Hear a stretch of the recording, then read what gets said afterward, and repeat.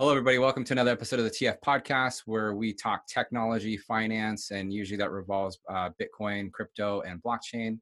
My name is Jonathan G. Blanco. Please make sure that you're following us on Twitter. I'm at JG Product or at TF Blockchain, as well as make sure that you're following on our YouTube. I'm really excited for my next guest. His name is David Segura. We've had him speak at our conferences in the past, at our TF conferences, and it's good to see him at least on video. Dave, if you could go ahead and introduce yourself to everybody, please. Yeah, I'm happy to be here. Thanks for having me. So I'm David Segura, and I'm an entrepreneur and investor based in New York. So right now, just like all of you, I'm at home, just kind of weathering the storm, getting through it okay, healthy. So I have no complaints overall. That's good. That's good.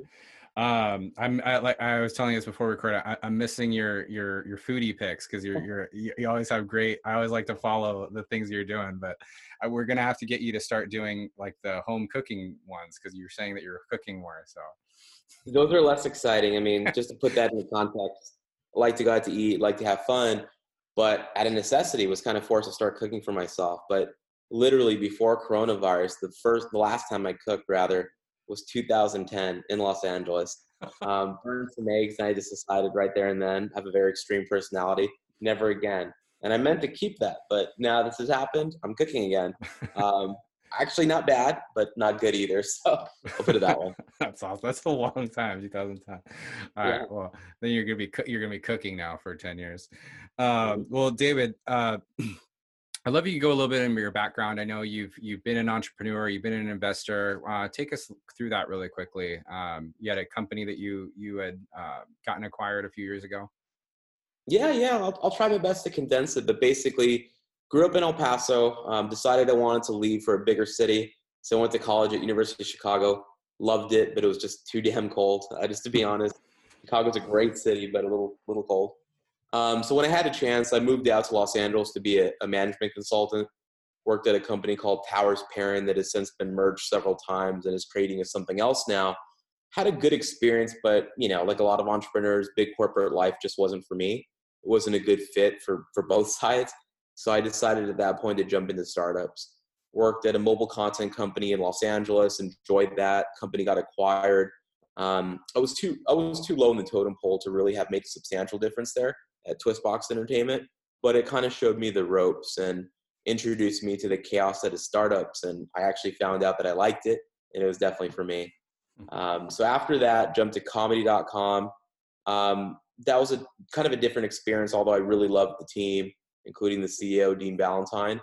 But there I started to get the itch that it could be done differently and started experimenting on the side, both after work and to a lesser extent before work. And eventually, as kind of like a private joke between me and my co-founder, I called the company Giant Media. And the whole idea, or the whole funny joke, was that it's just two guys. But the whole genesis of that business was that we were essentially trying to build a media company that would distribute, video content for big brands like Nissan, American Express, and a whole bunch of others. And believe it or not, our big insight is that Facebook was legit, and it was a legitimate source of audience essentially through apps and games, which they're really trying to prioritize. So after some and this, I mean, and I'm assuming this was at the beginning time of that with Facebook, right, where people probably weren't taking it quite as seriously.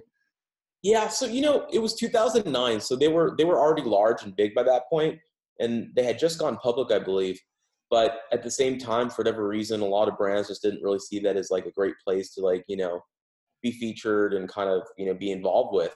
And we were one of the first companies to realize that no, video content, almost any type of content, needs to be here because this is where the eyeballs have migrated to. And as a result of that, just having that central insight, we built a really great business doing that. Yeah. Super interesting. Can you walk me through real quick on the distribution side? So what were you offering to these brands that they couldn't do on their own? Yeah, that's a great question. So back then, the big video play used to be what they called pre-roll. So there was these huge publicly traded networks like Brightroll and Tremor that kind of emerged to run commercials before video content that you wanted to watch, whether it's like sports stuff on ESPN or something different. Where we kind of came into play is that we were one of the first companies to jump into what they called native video. So essentially running video in stream and running video in such a way that it was easy to discover. And from beginning to end, it was branded video content. So we kind of got some inspiration from some European companies, believe it or not, one in France called Teads and the other in London called Unruly Media, and kind of seeing what they did well and what they didn't do well. We just really kind of built out really good supply with publishers, folks like Pop Sugar, Sports Illustrated, and then a ton of more longer tail apps and games that we thought would be a great place to feature video. So the model was cool. It was basically, we would charge cost per video view between 20, 25 cents. And the rule of thumb is that internally our ad ops could manage it in such a way that we could manage for our margins to be 50% off every single video campaign. So as a result of just like scaling that up, we became pretty profitable and had a great exit in 2014. Nice. Did you have to stay with the exit company for a few years? Or the company that acquired you, I mean? Yeah, so AdKnowledge is an interesting company, kind of like an ad tech conglomerate of sorts. They've raised probably $350 million since inception from folks like TPG and JMI and a lot of the really big kind of tech growth investment firms. And long story short, I had a 3-year contract, and there was more money to be made had I stayed for all 3 years. I made it for about 1.5 years, and I decided at that point that I wanted to kind of jump out after having had to move from LA to New York City and just maybe focus on learning some new skills and also doing a lot of investing. And for the most part, since that time, that's really what's occupied my time. Investments and so forth. Exactly. Yeah. So let's dive right into that. So as an investor, what's kind of your overall thesis? What do you like to look for? It's a great question. So I have to be candid. I get a lot of pushback about that because a lot of people that try to track my network of investments, which at this point are over 40 plus, have a really hard time finding out like what's your thesis or what's the coherence. So for someone like me, I'm like a high energy ADHD person. It makes sense. It's all early stage. It's all kind of pre-seed and seed level. Sure, I'll do follow-on rounds, but primarily that's where I stay involved. Now, where it confuses people is that some of these companies are in fintech or crypto, companies like Origin Protocol, companies like Trust Token. Additionally, there's also companies like in the cannabis space, like Ease, a company that I'm very excited about and continue to believe in. A lot of consumer companies like Grove Collaborative and Hawthorne.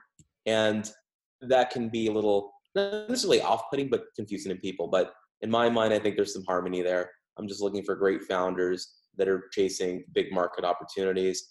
I've learned, power law is definitely in effect. A lot of these companies, unfortunately, won't work out, but the ones that do should yield a great return, and all of them make for a great learning experience. Yeah, definitely.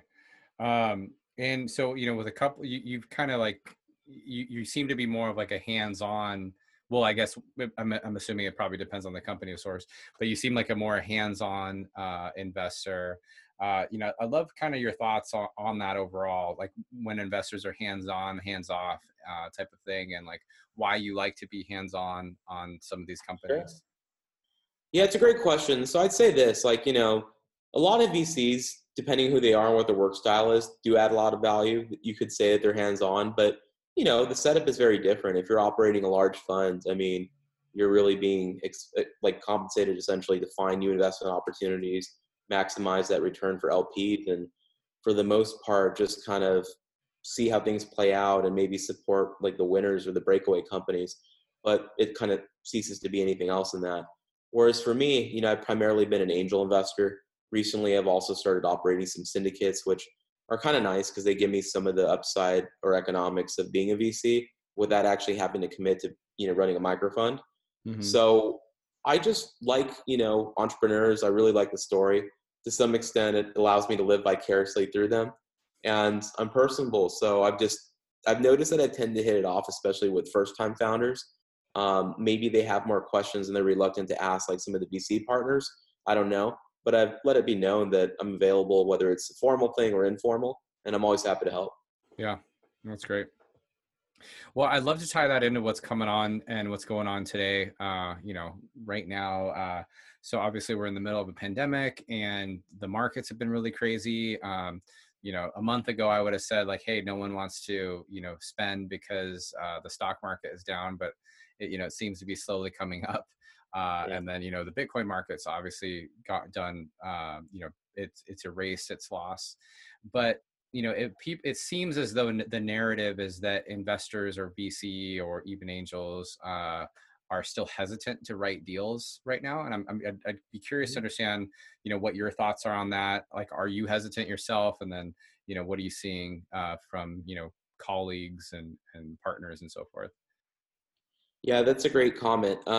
So I'd say this, when the pandemic hit, I still remember top of the market, February 21st.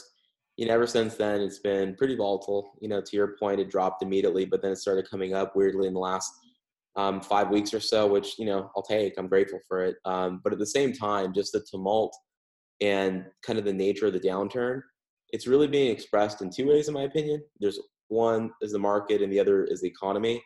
And I feel like while the market is kind of weirdly being balanced, maybe in part by the Fed's intervention, which, maybe is wise, maybe isn't. I couldn't say myself. But meanwhile, the economy is struggling a bit. People are trying to do some belt tightening. Consumers are probably spending less. So my personal read on it, and this is just my opinion, of course, is that most people have pulled back from investing. Yeah. They won't publicly say that because they don't want to miss out on deal flow. But most investors, I can definitely tell you that I've heard from a lot of folks that I talk to, regularly, but I wouldn't say often or even super frequently, but they're all pinging me to get introductions to some of my portfolio companies because they're literally trying to add value to their active portfolio. So that tells me that everyone right now is kind of scrambling to support some of their stronger early stage portfolio companies, and they really want them to kind of batter down the hatch. Talking to a lot of entrepreneurs, it's taking longer to raise money, and investors are in a lot of cases either renegotiating or demanding substantial valuation cuts. And I've seen that a number of times. Yeah. What are your thoughts on that overall? Like, is that a combination of just supply and demand in asking for those valuation cuts? Is that investors just kind of exerting their what's the word I'm looking for?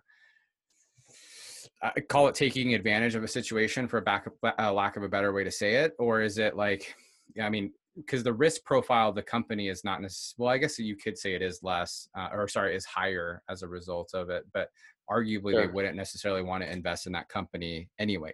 I guess where I'm trying to go with this is that, like, if you're concerned about the risk profile of the company that you're investing in, then maybe you just wouldn't do the deal altogether. But like, if you're still willing to write the check, like, I guess maybe it's because I'm looking at it from the entrepreneurial side, but like trying to dictate less favorable terms to the entrepreneur if you're invested enough that you think it's going to be a hit and that's why you're investing. It seems kind of off. I'm curious what your thoughts are on that. Yeah, I see what you mean. There's definitely an ethical conundrum there. And it's been, to be clear, as an angel or even a syndicate lead, I'm not typically investing enough to dictate terms or, be in a position of negotiation. It's more or less just trying to get into good deals and develop a good rapport with the founders and just moving forward. So definitely not going to name names, but I'll just say that the way it was explained to me, because I kind of brought up that same question, was this opportunistic, because that's what it felt like. Yeah. But with this investor, what she told me specifically is like, look, I'm a fiduciary. I got LPs to look after. And at the end of the day, if we mutually agree, the founders and myself, that we're going to have to revise projections, in other words, maybe profits, both in the interim and the long term, I should say, are impacted, then that means the company is worth less. So the way she explained it is that this 30% haircut isn't me using my leverage. It's essentially me just exercising good diligence and them agreeing that their going forward plan is substantially different than they might have thought. And I've heard that That's fair. a few times now. And so Yeah. whether or not people buy that is another thing, but it's happening just straight up. People are aggressively renegotiating. Yeah. Do you think so? What would your advice be to founders in this scenario? Like, is it, maybe don't fundraise right now unless you absolutely have to, if focus on revenue? Like what's your advice to founders right now? So I'll say this, most people I know that can afford not to raise money aren't raising money. And I think that just goes without saying that it's probably wise. It's not like it's impossible, but it's much harder, Yeah. extremely difficult terms, more power to you. So really, I think the founders that kind of need the advice or need some more feedback are the ones that have to raise. There are a lot of companies which, people kind of, I don't know what they think, but the reality is early stage companies are always kind of cutting it a little close. It's not that unusual to be like under a year and burn left, maybe as little as 6 months. And so what I've tried to tell people, whether they're my portfolio companies or not, because I do get asked this question a lot, is that if you have a solid relationship with some of your angel investors and some of your early stage investors, which can oftentimes be micro funds or smaller funds, go back to them and try to do a convertible round, a bridge note, whatever you want to call it, to kind of get you through, this year, maybe get an additional 6 months or so. And then hopefully the metrics like look great. You continue building your business in a way that makes sense. And then you'll be in a position to do like a proper round or a larger round next year. In other words, just survive. But yeah, that's advice. Yeah. So got it. So don't dictate, or sorry, don't set like valuation, like just try to make it based off convertible and have that valuation, kick the valuation conversation down the road, but just get the cash. I think so. Yeah. I mean, the way you summed it up makes more sense. I mean, the reason why I think it's really important though, is that whether it's convertible or bridge, like that's not the most important takeaway. It's like you said, it's just about kicking the can down the road and surviving. But everyone I've talked to, I could tell kind of either agreed with this or felt they should do something, but were somewhat paralyzed either by like wanting to minimize how bad the pandemic was or how they themselves and their company would be different. But the reality is most people will be caught up in this. Most people aren't Notion. And so as a result of that, you need to act quickly and do whatever you can to make sure that you have that runway to get to better times. Because these are extraordinary times that could, knock anyone off the block. I mean, great companies, great entrepreneurs can be, offset and even handicapped by a pandemic. That's not really that surprising. So you need to take extraordinary measures with more speed. Yeah. As someone who has sold a company before, what are your thoughts on like an entrepreneur right now, like attempting to get acquired? Is that kind of like a reasonable sense of action, or is it the same thing where valuation might be cut as a result also if you are trying to get acquired, assuming that you're in a position or ready to be acquired, right? And not necessarily acqui-hire, right? Like that's obvious. Acqui-hire, obviously you're going to be pennies on the dollar when you do some acqui-hire scenario.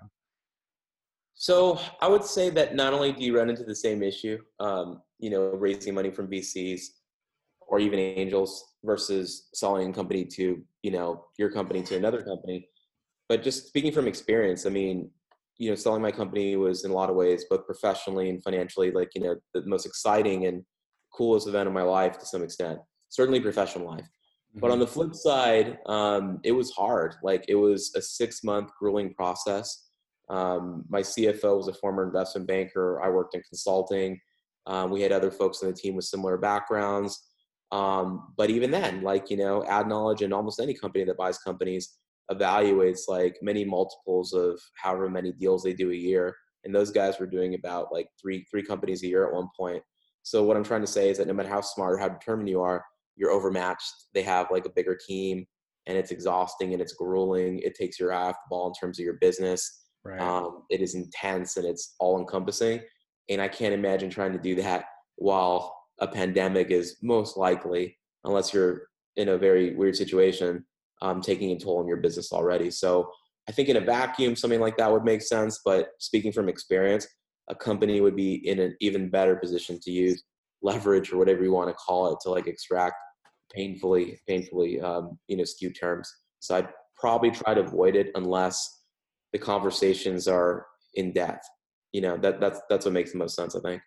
Okay. I can see that too, right? Because if you're focusing on it being acquired, like you're saying, you're taking your eye off the ball because all your energy is getting the company ready to fit the need of like that company that's coming on. So I mean, the one thing I learned from selling a company, and I wish I do believe I will start another company and I'll have this experience again. But the one thing I learned is the same way you close a big partnership, the same way you close, like in my case for Giant, Pepsi, or American Express account, it takes time and it's very relationship driven. So when you're trying to sell your company for tens of millions of dollars, the guys who are the other founders and the corp dev people have to know you. They have to trust you. And I think in the case of Giant, it wasn't a coincidence that the most serious bidders were the ones that knew me and my co-founder well, or some other senior person on our team, and that got them a lot more comfortable. So this is not something that can be kind of decided. It has to be something that's already in progress and you've been kind of working on for some time. As an example, obviously can't name them, but one of my portfolio companies actually is pretty deep in an acquisition conversation. I've been staying abreast of that and kind of trying to help in the background to the extent that I can. These conversations, at least from what I'm being told, haven't been derailed by the pandemic, although some bidders have pulled back just because their own situation is different. Sure. But this was underway. It was already kind of months into it before the world changed in late February. So, that's an exception, but, a little bit of a unique situation there. Yeah, definitely. Mm-hmm. So moving on to the crypto and the currency side of things, how did you get into crypto to begin with? Was it through investing, or were you interested in it before?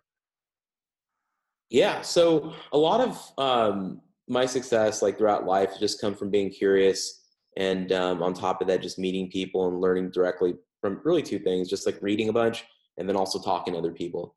Yeah. So crypto in particular, like the reason I got into it was in 2014. It's not a coincidence that I sold the company that year.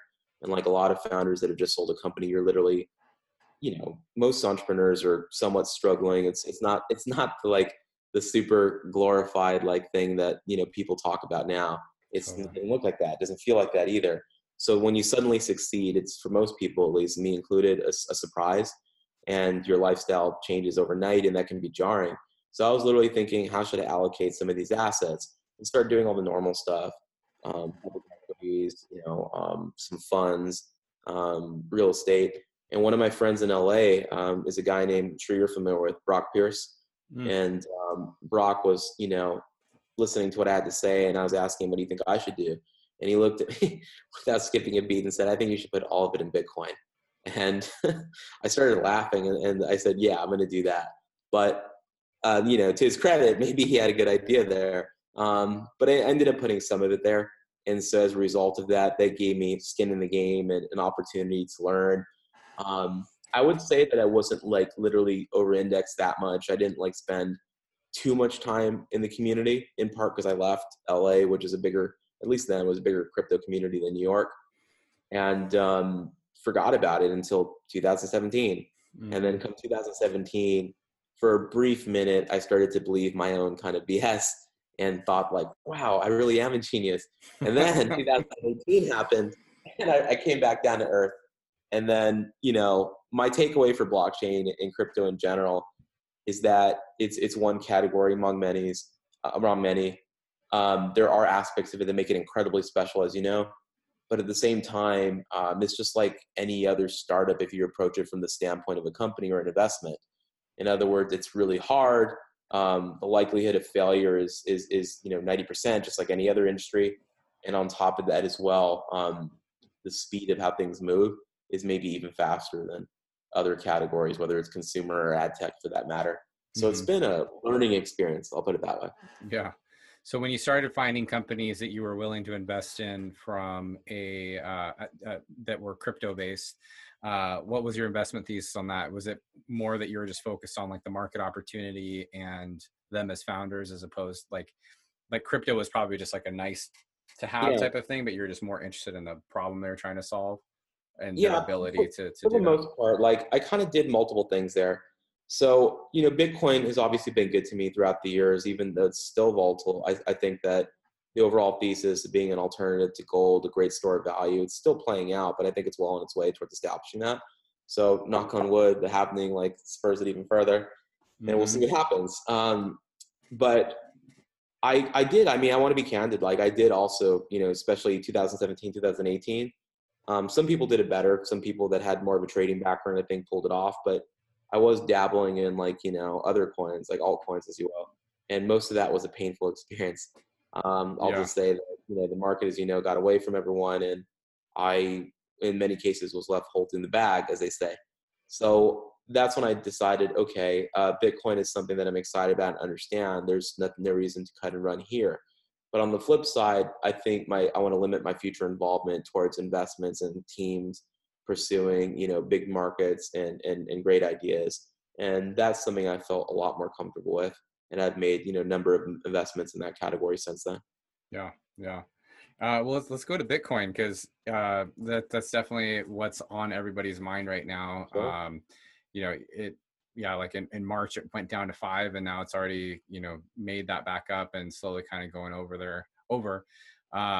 We've hit 10,000, and the halving is coming up in just a couple days.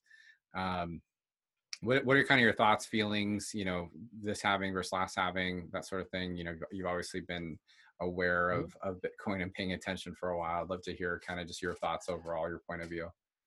Yeah, so I'll say this. Obviously, it's very difficult to say what will happen, both in the near or long term, even. But based on my experience, like it seems like in every happening situation, um, it does have a substantial impact on price. It seems like initially, to some extent, there's a bit of a drawback, and I know a lot of people are predicting that. But for the most part, measured over the course of the year, people are predicting a pretty significant spike.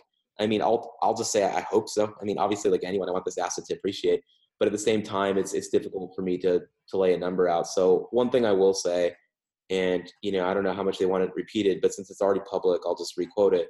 I'm an LP at Pantera Capital, have been for some time now, and I know that the team there is usually somewhat tight-lipped about what they believe because they know whatever they say will be heavily broadcasted. But they recently said that, in their opinion, and they kind of explained why.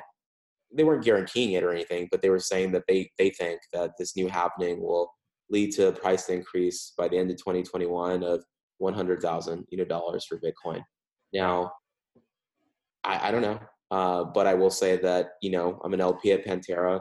Generally trust their judgment. I know they have a lot of people there that analyze and follow this a lot more closely than I do, and that's their call. So we'll see how it plays out. Yeah, they're definitely one of the most respected in the space when it comes to investing in just in the space overall, right? Because they basically operate 3 different funds, like a venture fund, the Mhm. hedge fund, and then or maybe it's 2, I don't know. But like, yeah, they actually just had a gentleman on the show a couple days ago, Neil Berquist. He's the founder of CoinMe, and Pantera led a $10 million round for them for their Bitcoin ATM software that they do. So yeah, there's definitely a lot of good things on that front. I agree. I hope they're right on that. that would that would be nice as well. Now, from what do you think overall? Just because you're someone that has kind of call it hovered the line of like traditional market and like the crypto market. Like, so, we're saying this and we're hoping for that, and we agree like that could likely be the case. What do you think the interpretation or the impression is for the no coiner or someone like outside of Bitcoin? And like, does it matter that maybe they don't see that, or like, is there any responsibility or need to convince like and I'm talking strictly from an investor standpoint, like a VC or that point. What are your thoughts overall on that? Yeah, so I would say this. This may not be popular, but at least in my opinion, like I'm starting to see a lot of convergence between, let's say, fintech and crypto more generally. And Mm-hmm. I, for one, think it's a good thing because it Mm-hmm. opens up the market towards institutional investment. And not only that, VCs who, for whatever reason, didn't feel comfortable doing crypto or anything in the blockchain space are now kind of reimagining some of their thesis to understand that, like, oh, decentralized, finance, a lot of these principles that people are putting to work are just innovations in the financial space itself, no fee structures, things like that. So I've been talking to investors, whether it's in Europe or the US, that are increasingly positioning, crypto and blockchain in this light. And I think it's going to be good for the market overall. And the profile too of founders is also evolving. Like they want to basically disrupt, banks, money transmission companies, things like that. And I think everyone has something in common in that side. So at least for me personally, I want to see more the use cases kind of simplify so that people understand them a little better. That's why, for example, DeFi and what Compound's doing in companies like that is just so interesting to me, because that's something that anybody can understand. Anybody can understand the utility. Mm-hmm. And, I think in my personal opinion, it may just because I'm not like smart enough to get it, but there's been some projects that I think are credible to some extent and have genuinely incredible genius people, but they feel like, and I've been thinking about this for a few years now, like, solutions in search of problems. And, I wonder sometimes if they're too esoteric to like truly succeed.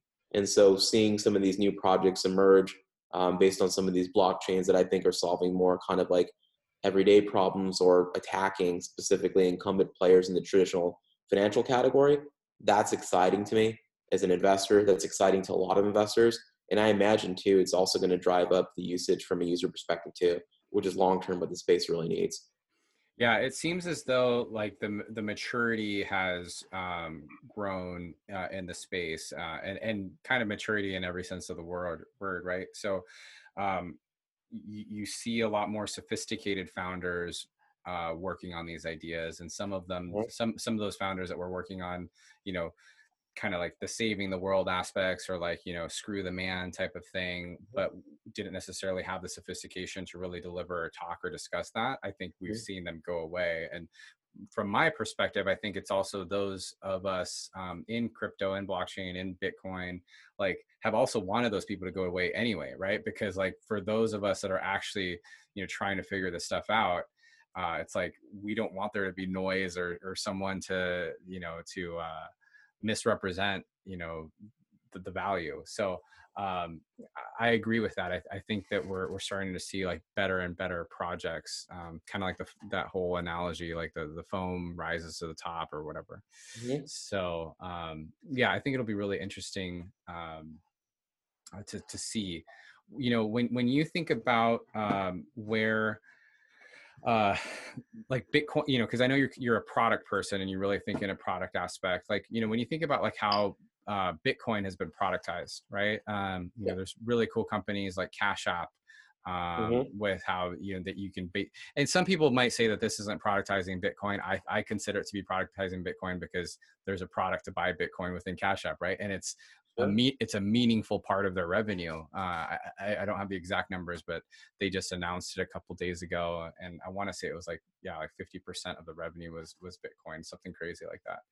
But what are some things that you like from a productization standpoint when you think about Bitcoin, or kind of how you look at that? Because there's some people that might say things like, hey, like, own your keys, own your wallet, which, don't get me wrong, I think that that's important, but obviously that doesn't really scale either. So I love your thoughts on that. Yeah, so I'll say this, like, there's different strokes for different folks, and I think people that are more sophisticated can afford take their own custody over things and what have you. One of my engineering friends, for example, told me that he didn't really see those kind of things as problems because engineers are very careful, I guess. But I think he means like a very specific sort of engineer. That's a big assumption, and it's also a small market. So what I like are use cases that basically democratize access to what I think is just a very important asset class. So without like tuning my own horn too much, because I don't actually have like a stake in the company, but I'll speak to that anyways. Donut, it's a company that, I'm an advisor to. I met them through my involvement in German Accelerator, which is a really cool organization that was started by Angela Merkel and her government to help German entrepreneurs expand their business to either the US or Southeast Asia. So Germany is plainly signaling that, like, oh, the EU is growth is slowing, we got to find it elsewhere. So they're trying to export their people now to different places. So long story short, Donut is essentially building an Acorns for crypto. And their whole argument is that, hey, use Roundup so that we use your spare change and invest it into Bitcoin, or alternatively set really simple, easy, kind of reoccurring purchases. That's the core product. Yeah. And I think in my personal opinion, is that they should lean into this more, but they're very preoccupied with like, get Bitcoin because Bitcoin's great. But I think the bigger argument here is that in Bitcoin, it's essentially digital money, it's digital currency, and that is a substantial and very new asset class. In other words, whether you think it's real or not, because a lot of people are skeptical, and maybe even rightly so, you're going to feel really dumb if this actually does become a significant hedge to inflation, alternative store of value, and an alternative to gold. If it is those things, you need some exposure. If you're not sure, at least get some. And what this app does, which I think is brilliant, is that it kind of does it in like an automated way. Sure. And the reason why this product is cool is to address one of the comments you made earlier. The custodial solution is handled, by Donut. While there is some platform risk there, they're the ones that basically take custody. They're the ones that make these, purchases on your behalf in a pooled basis every single week. If you want some sort of interest or, essentially the DeFi product, they have a partnership with Compound, which allows them to get the best rate from that lending pool as based on what's available. So I think those kind of use cases like, hey, do you want a piece of this new exciting emerging asset class? I think you should, just for financial planning purposes. Yeah. Okay. Do you want a better interest rate than you can get from B of A or Wells Fargo? Yeah. Okay, cool. You can do that through us. So in other words, something that is crypto, but at the same time, personal finance, fintech. I think that's a really cool use case and just one example of something that's demystifying, what to some people is just incomprehensible and too complex to want to get involved in. Yeah. Yeah. Like just the interest aspect of it is so interesting, right? Like, and the fact that the interest that one can earn is so much higher than any bank, so it's like just for that alone, I think there's definitely some really interesting opportunities overall. And I'm a big fan of the payment space. I like what Donut is doing. I've been saying that for a while. Like someone needs to come up with an acorn of it. So I'm glad someone did. I actually tried to get a buddy of mine to build it with me, and he's like, "Oh, I don't think that would work." And so when I found out about Donut, I was like, "Here, see, told you." But well, cool, man. Well, one thing I'd love to do before we end and wrap is, I'd love to give you the opportunity to ask a question to everybody else. What's a question that you would like people to kind of think about as they go about their day that you want to ask them? Question to think about as they go about their day. I don't know. There's two ways to answer that. Like, there's a question that I have, and there's a question that I think other people should contemplate. All right, let's do both of them. Okay. I guess the question that I have, and I'm always very curious to talk to everyone in crypto and blockchain, because this is a very enthusiastic community, more so than a lot of other industry sectors. So people tend to have like incredibly well-researched opinions, and you hear different ones, sometimes competing ones, and I think that's fascinating. So honestly, without being that guy, I actually am very curious as to like what people think about, Bitcoin, where is it going, end of 2020 and beyond, and why. I've heard some things that I think are strange, and I've heard some things that are very insightful and interesting. I mean, it's hard to say like what's right, what's wrong, but I'm always curious to gather more information. So that's the one question I have for the community in general. And then in terms of, advice or what have you, whether you're a founder, a team member, or an investor in the space, I just think that it's important to think of the different types of audience that exist and have to emerge for this to really be a widespread industry. And what I mean by that is I think there's some incredible products out there that we're all excited about that use the best, technologies and aspects of decentralization that we're currently aware of, and some very, complex, let's say, governance issues and what have you. But some of these things aren't considered pressing or immediate to a very substantial amount of users, I think. And so in order to draw more people in, I do think there needs to be more technologies, more apps that are kind of built to satisfy this kind of more, hate to say it, but casual user.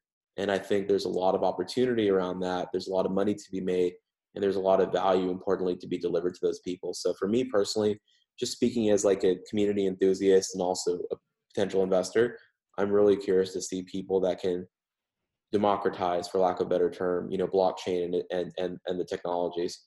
And if they can do that, I think that's going to be like a huge opportunity in every sense of the word. Yeah, definitely.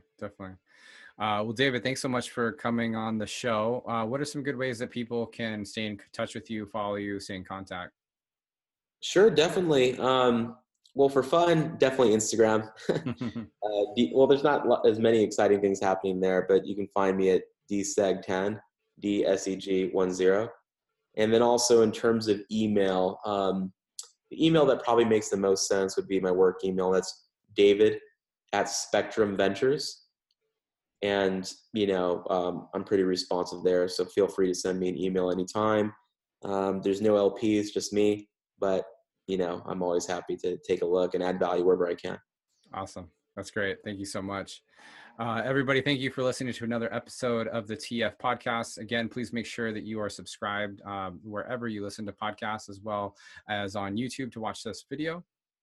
And please make sure that you're following us on Twitter. I'm at JG Product, and there's at TF Blockchain. We appreciate the reviews. Fill those stars up if you enjoyed this, and please share with your friends and colleagues. And we'll see you all soon. Thanks a lot for listening and watching.